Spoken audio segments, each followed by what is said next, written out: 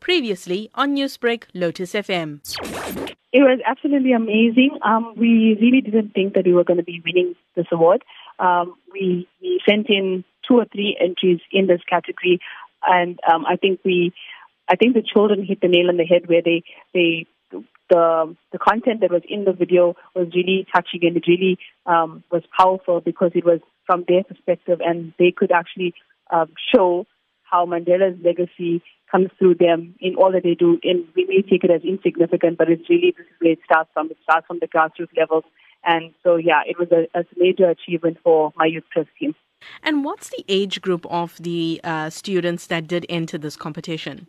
Okay, so I run a youth press team program with our children. I teach the grade 6s and 7s, so they're around 10, 11, 12. And we meet every week and we discuss important issues that are affecting the youth of South Africa, like AIDS. Last year, the campaign was AIDS.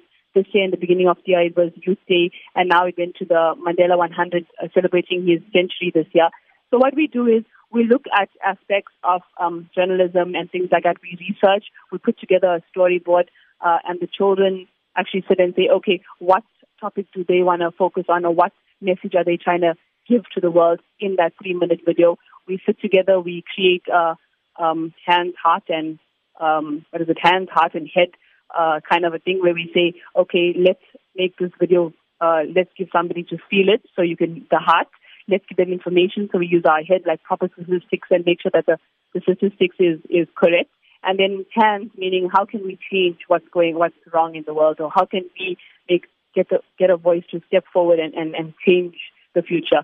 So we sit every week and we discuss these things, and then I give the children iPads because we use Apple software for it, and then they go out after school, so it's an after-school program, and they take videos, and then we come back and we do the editing together, we do the voiceovers together, we do the changing things, make it slow motion, all the fun stuff that they can add in at the end, yeah. Head, Heart and Hand, such a fitting tribute to former President Nelson Mandela.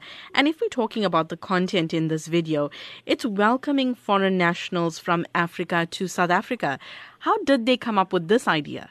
I think most public schools in South Africa at the moment are seeing an increase in foreign children entering our schools.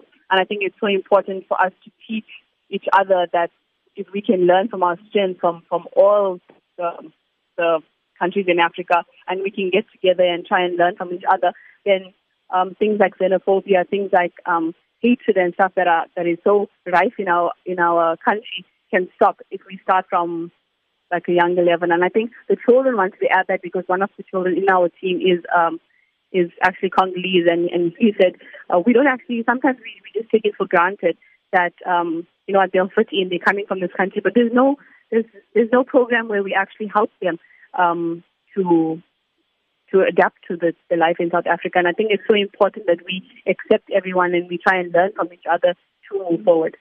Newsbreak, Lotus FM, powered by SABC News.